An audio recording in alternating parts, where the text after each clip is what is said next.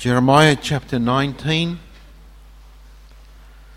I'm going to read verses 1 to 6 only.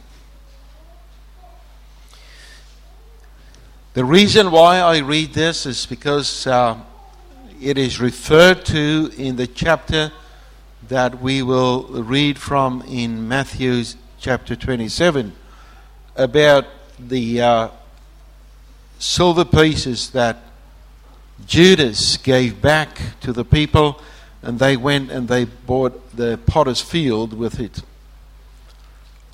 I'm just going to refer to that not in deep exegesis this morning, but just to, there's one particular phrase within this chapter that we will read this morning that will come back in what we are going to read in Matthew chapter 27. We're reading Jeremiah chapter 19 verse 1. This is what the Lord says: "Go and buy a clay jar from a potter. Take along some of the elders of the people and of the priests, and go out to the valley of Ben Hinnom, near the entrance of the potsherd gate. There proclaim the words I tell you, and say, Hear the word of the Lord, O kings of Judah and people of Jerusalem. This is what the Lord Almighty, the God of Israel, says. Listen, I'm going to bring a disaster on this place that will make the ears of everyone who hears it tingle. For they have forsaken me and made this a place of foreign gods. They have burnt sacrifices in it to gods that neither they nor their fathers nor the kings of Judah ever knew. And they filled this place with the blood of the innocent. They have built the high places of Baal to burn their sons in the fire as offerings to Baal, something I did not command or mention, nor did it enter my mind. So beware, the days are coming, declares the Lord, when people will no longer call this place Tophath or the valley of Ben Hinnom, but the valley of slaughter." Just want to go back to verse 4. "For they have forsaken me and made this a place of foreign gods. They have burned sacrifices in it to God that neither they nor their fathers nor the kings of Judah ever knew. And they have filled this place with the blood of the innocent." Let us now turn to Matthew chapter 27.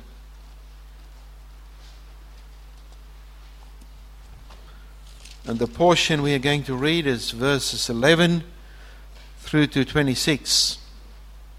Matthew chapter 27, verses 11 through to 26.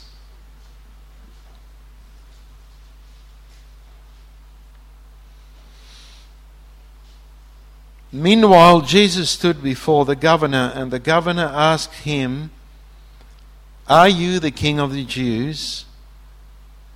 'Yes, it is as you say,' Jesus replied. When he was accused by the chief priests and the elders, he gave no answer. Then Pilate asked him, 'Do you hear the testimony they are bringing against you?' But Jesus made no reply, not even a single charge, to the great amazement of the governor. Now it was the governor's custom at the feast to release the prisoner chosen by the crowd.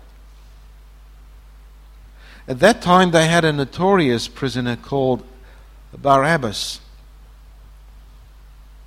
So when the crowd had gathered, Pilate asked them, 'Which one do you want me to release to you, Barabbas or Jesus, who is called Christ?'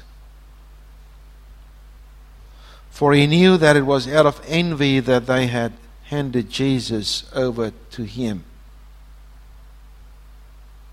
When Pilate was sitting on the judge's seat, his wife sent him this message: "Don't have anything to do with that innocent man, for I have suffered a great deal today in a dream because of him." But the chief priests and the elders persuaded the crowd to ask for Barabbas and to have Jesus executed. "Which of the two do you want me to release to you?" asked the governor. "Barabbas," they answered. "What shall I do then with Jesus, who is called Christ?" Pilate asked. And they all answered, "Crucify him." "Why? What crime has he committed?" asked Pilate. But they shouted all the louder, "Crucify him." When Pilate saw that he was getting nowhere, but instead an uproar was starting, he took water and washed his hands in front of the crowd. "I'm innocent of the blood of this man," he said. "It is your responsibility." And the people answered, "Let his blood be on us and our children." Then he released Barabbas to them. But he had Jesus flogged and handed him over to be crucified. May the Lord add his blessing and understanding to this word, and to his name be glory and praise. From this reading, and also from the reading of Jeremiah chapter 19, it's Matthew chapter 27, verse 11 to 26, I want to bring to you the Word of God under this heading: the cross of Jesus Christ, where the innocent and the unrighteous meet. My dear brothers and sisters in the Lord Jesus, I want to read a few lines from a book written by Eugenia Price. The title of this book is God Speaks to Women Today. She writes about Claudia Procula, which was Pilate's wife.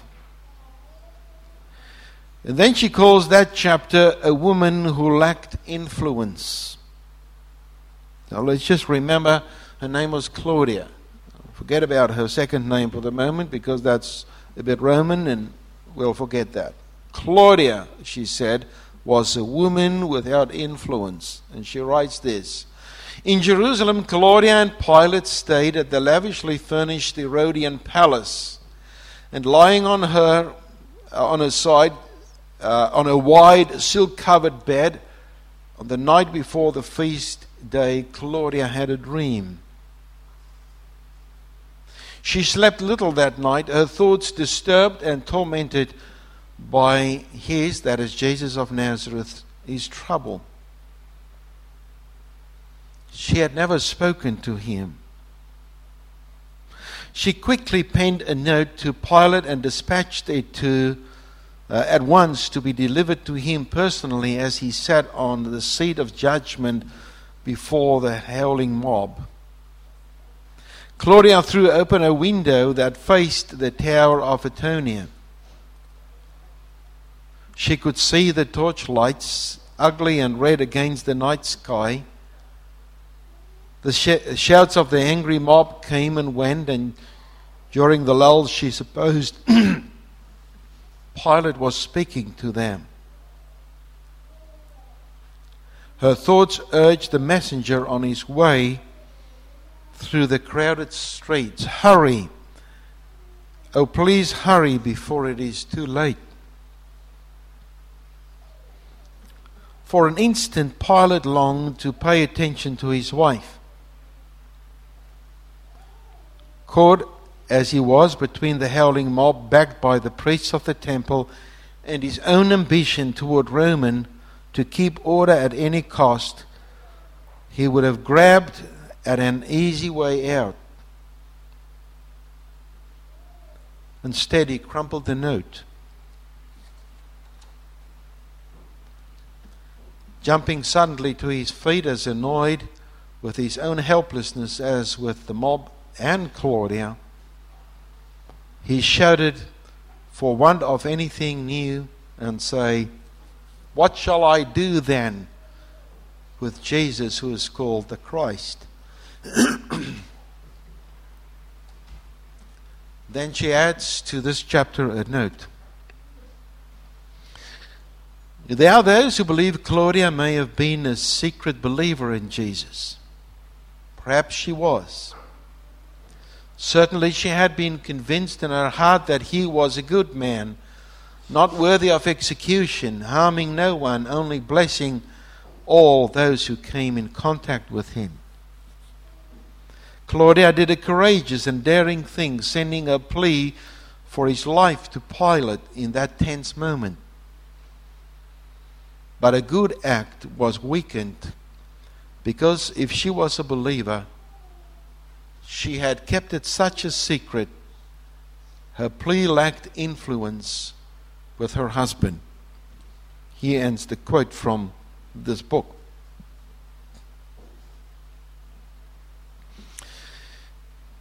There are traditions that say that this act of Claudia led to her sainthood in two Orthodox churches. On the 27th of October in the Greek Orthodox Church, Saint Procula, which is Claudia, is celebrated. The Coptic, that's the Egyptian church, reveres both Pontius Pilate and Claudia as saints, celebrating their feast day on the 25th of June. Now the question is, if this is true that she's been made a saint within these two churches, why did they do that? The answer to that is because she tried to prevent the crucifixion of Jesus by calling him an innocent man. And up to now, most of us would agree, well, she was a good person who actually tried to do good by preventing Jesus from being crucified because he is an innocent man.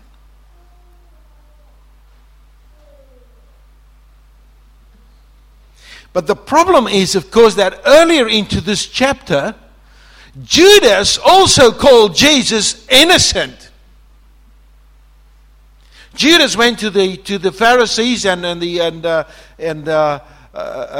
leaders, and he held back the silver pieces that they had given him, and he said, "I have sinned, for I have betrayed innocent blood." He called Jesus innocent too. But what did he do after that? He hanged himself. You see, we've got a problem here now. Is the mere fact that you call Jesus innocent enough to be saved? No. Claudia, I don't know Claudia, and I don't know that anyone knows Claudia that well to say that she was a good person. I've got a problem with the Coptic Church taking Pilate in and making him a saint too.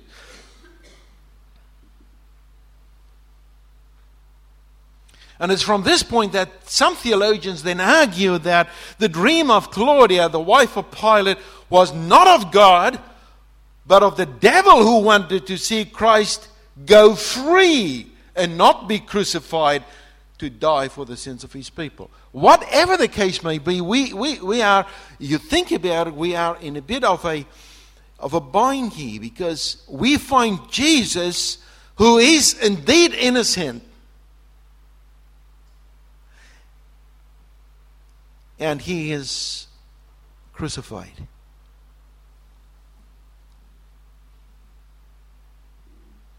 If we take this a bit further and we ask and we try to unravel this question, we could ask, who was indeed responsible for the death of Jesus? Was it Judas who betrayed Jesus? Was it Claudia who failed? Was it Claudia who listened to the devil? Was it Pilate who did not even listen to Claudia? or who did not even follow good Roman law practices by letting the innocent go. Who killed Jesus?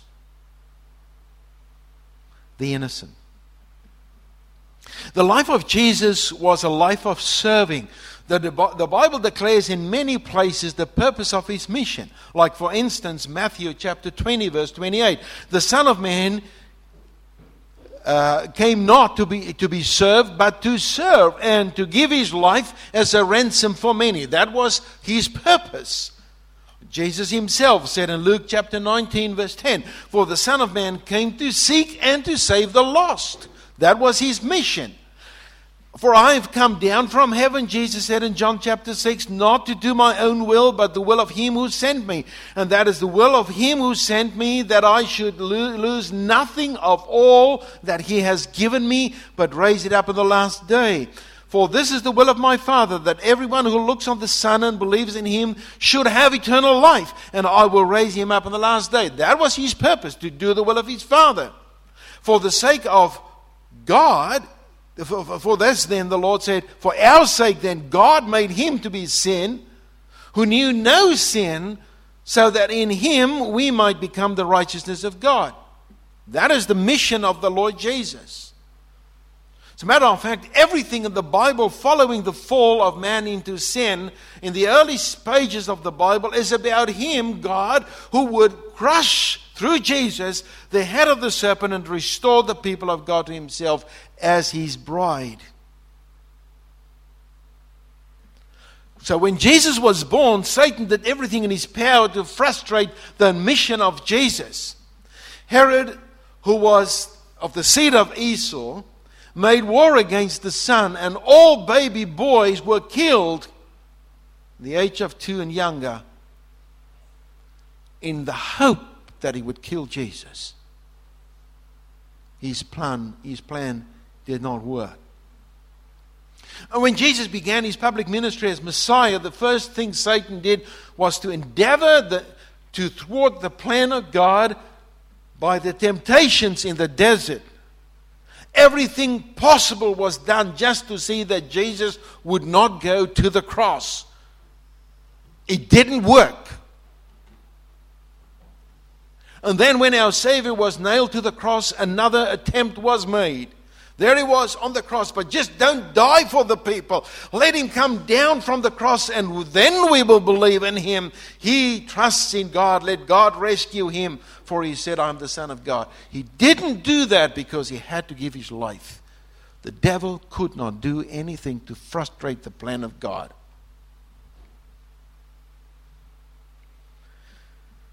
And here we find again, let this innocent man go. Well, he was innocent. But he stood there and he took one charge after the other, and he said nothing. Because by hearing these charges and he said nothing, he took everything upon himself, the innocent, to become sin for the sinful. Pilate was correct when he said, "I don't find anything in this man." When Pilate then washed his hands and said, "I'm innocent of this man's blood," he says, "Well, I can't find anything wrong." Yes, Pilate was right too. So here we see Jesus, the innocent, standing before the mob who wanted him dead, and others who would like to prevent his death. Why is Jesus there?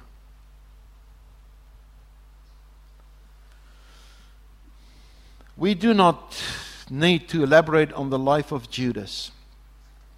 He was unrighteous, the son of perdition, as the Bible called him, who turned his back on Jesus, sold him to the chief priest, and then betrayed him in the Garden of Gethsemane with a kiss.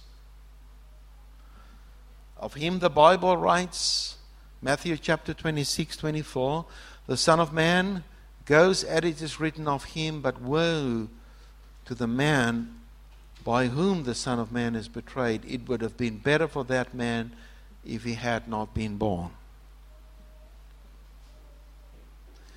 There's a reason why the Bible does not give us more information about Claudia, not even her name. So we don't need to go into her life to work out, was she really bad or was she good? That is not the point of the story. And you might go into the life of Pilate and you might say, well, he was a bad bloke. Well, he was. You know, there was a time when there was a sort of an uproar when he brought in the flags and the ensigns of the Caesar into Jerusalem, and the Jews couldn't stand it, and they protested against it, and they brought their sacrifices to God, and then Pilate couldn't stand this uproar against him, and he killed them. We read about that in Luke chapter 13:1. He killed them. And then there was another episode where he appropriated temple funds in order to construct the 35-mile aqueduct for Jerusalem. And there was a major protest from the Jews. And Pilate then ordered his soldiers to dress up like the people. He gave them clubs in their hands, and at his command they clubbed the Jews to death. There was another episode which happened in 36 AD. And a Samaritan, a false prophet, promised to show his followers sacred vessels hidden by Moses on a certain mountain. Pilate sent a heavily armed contingent of footmen and cavalry, and they intercepted the pilgrims and slaughtered most of them. Pilate was like Judas, an unrighteous man by what he did. We can see that. But is this the main thing about what is recorded in Matthew chapter 27?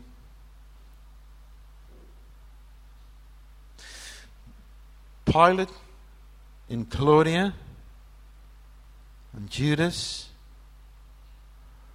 and the soldiers and those in the crowd who shouted, "Crucify him," they were all part of what the Bible refers to when it talks about the suffering servant Jesus Christ in Isaiah chapter 53. We all like sheep have gone astray. We have turned everyone on his own way.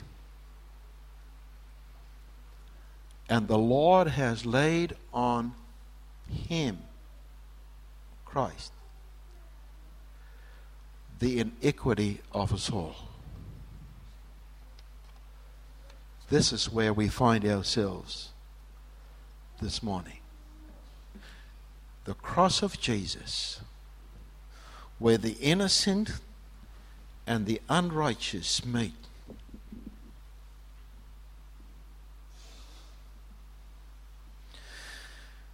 We've read about people in the time of Jeremiah who turned against God in all they did. They actually took their children and they sacrificed their children to idols. And the Lord said they've shed innocent blood. And therefore the Lord said, I will do something that will make your ears tingle. And apart from the covenant disobedience there, which the Lord met in the eventual destruction of Jerusalem, which came in the year 70 AD in final form, and there are theological issues about this, and I don't want to go into all things and understanding of this, but that's how we see the line goes. There was a time then when they shed the innocent blood of Christ. And we ask ourselves, why is it that Christ is innocent of it all? Why didn't he walk away?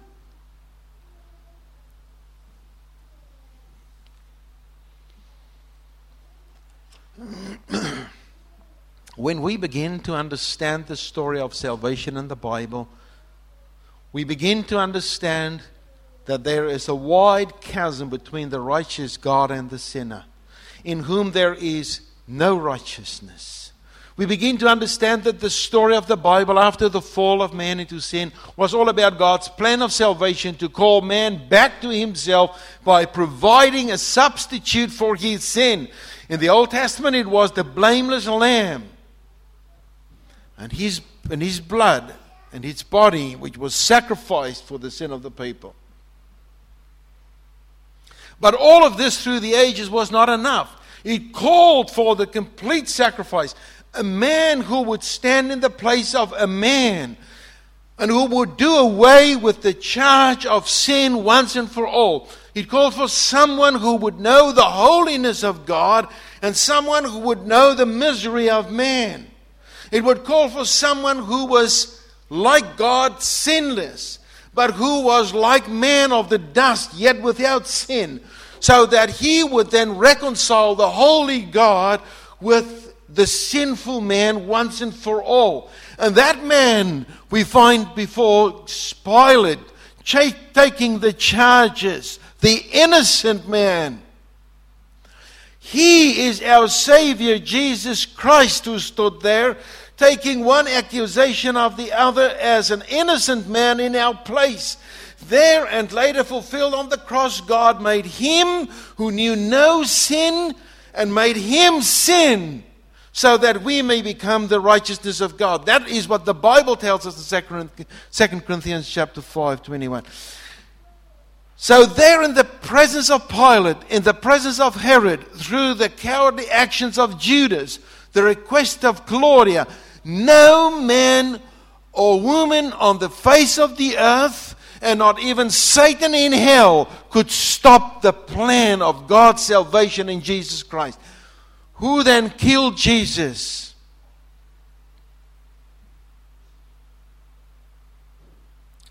Is the answer going to shock you?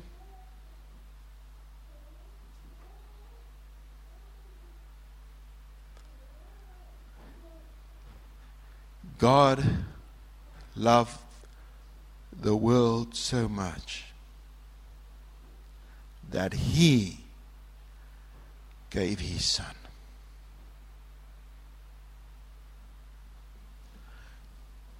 God made Him who knew no sin to be made sin, so that we would become the righteousness of God. What is happening there in the court of Pilate? What's happening there? What is happening there is that God is unfolding His plan of salvation for lost sinners like you and me. Paul writes in Romans chapter 5, "For a while we were still weak. At the right time Jesus died for the ungodly. For one will scarcely die for a righteous person, though perhaps for a good person one would die, even dare to die.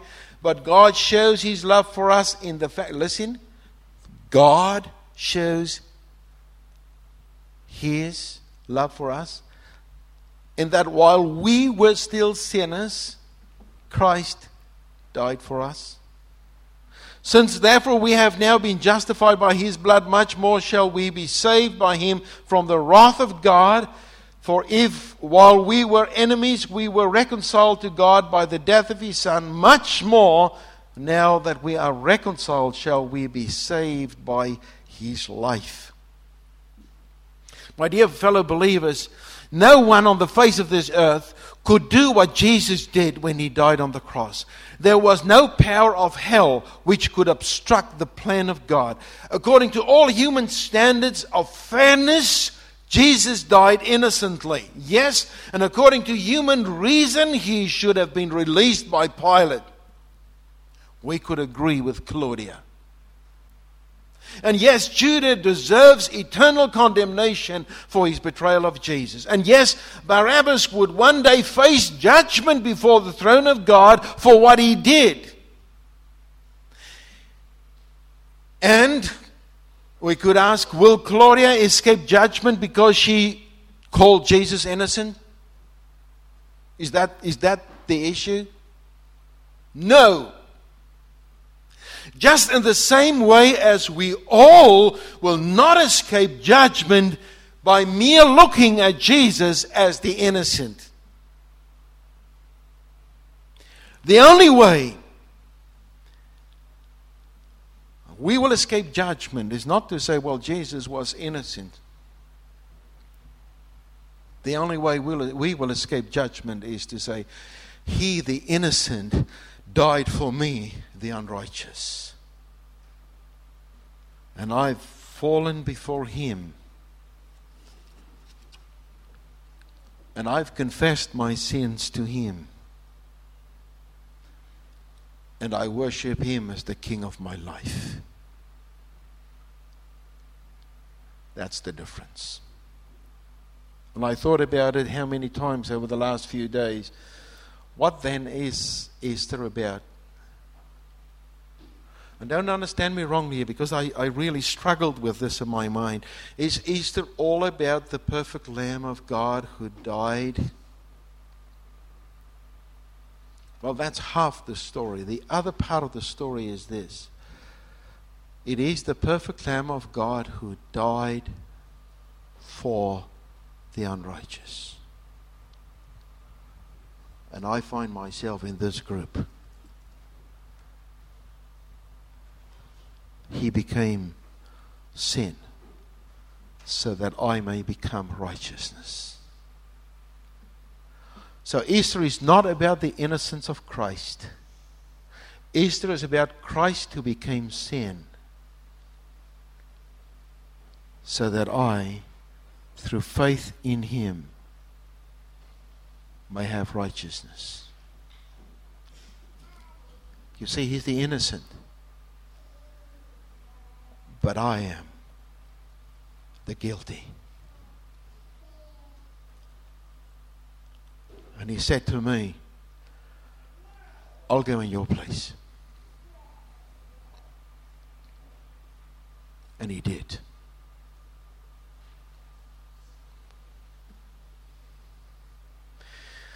Before we do not really believe this, Easter has no meaning at all. If you do not believe in Jesus Christ in that way, that He stood in your place and that He took your sin upon Him and that He's brought righteousness to you, you know what you can do? And I'm not saying you, but the world can do that. Go and buy your Easter eggs. Go and buy your bunnies. And go and camp out somewhere and get drunk and enjoy life. It's a harsh way to put it, but that's what it means.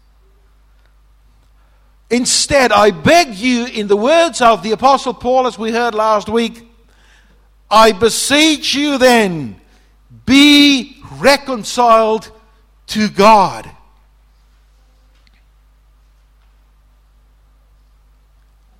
Amen. Our Father,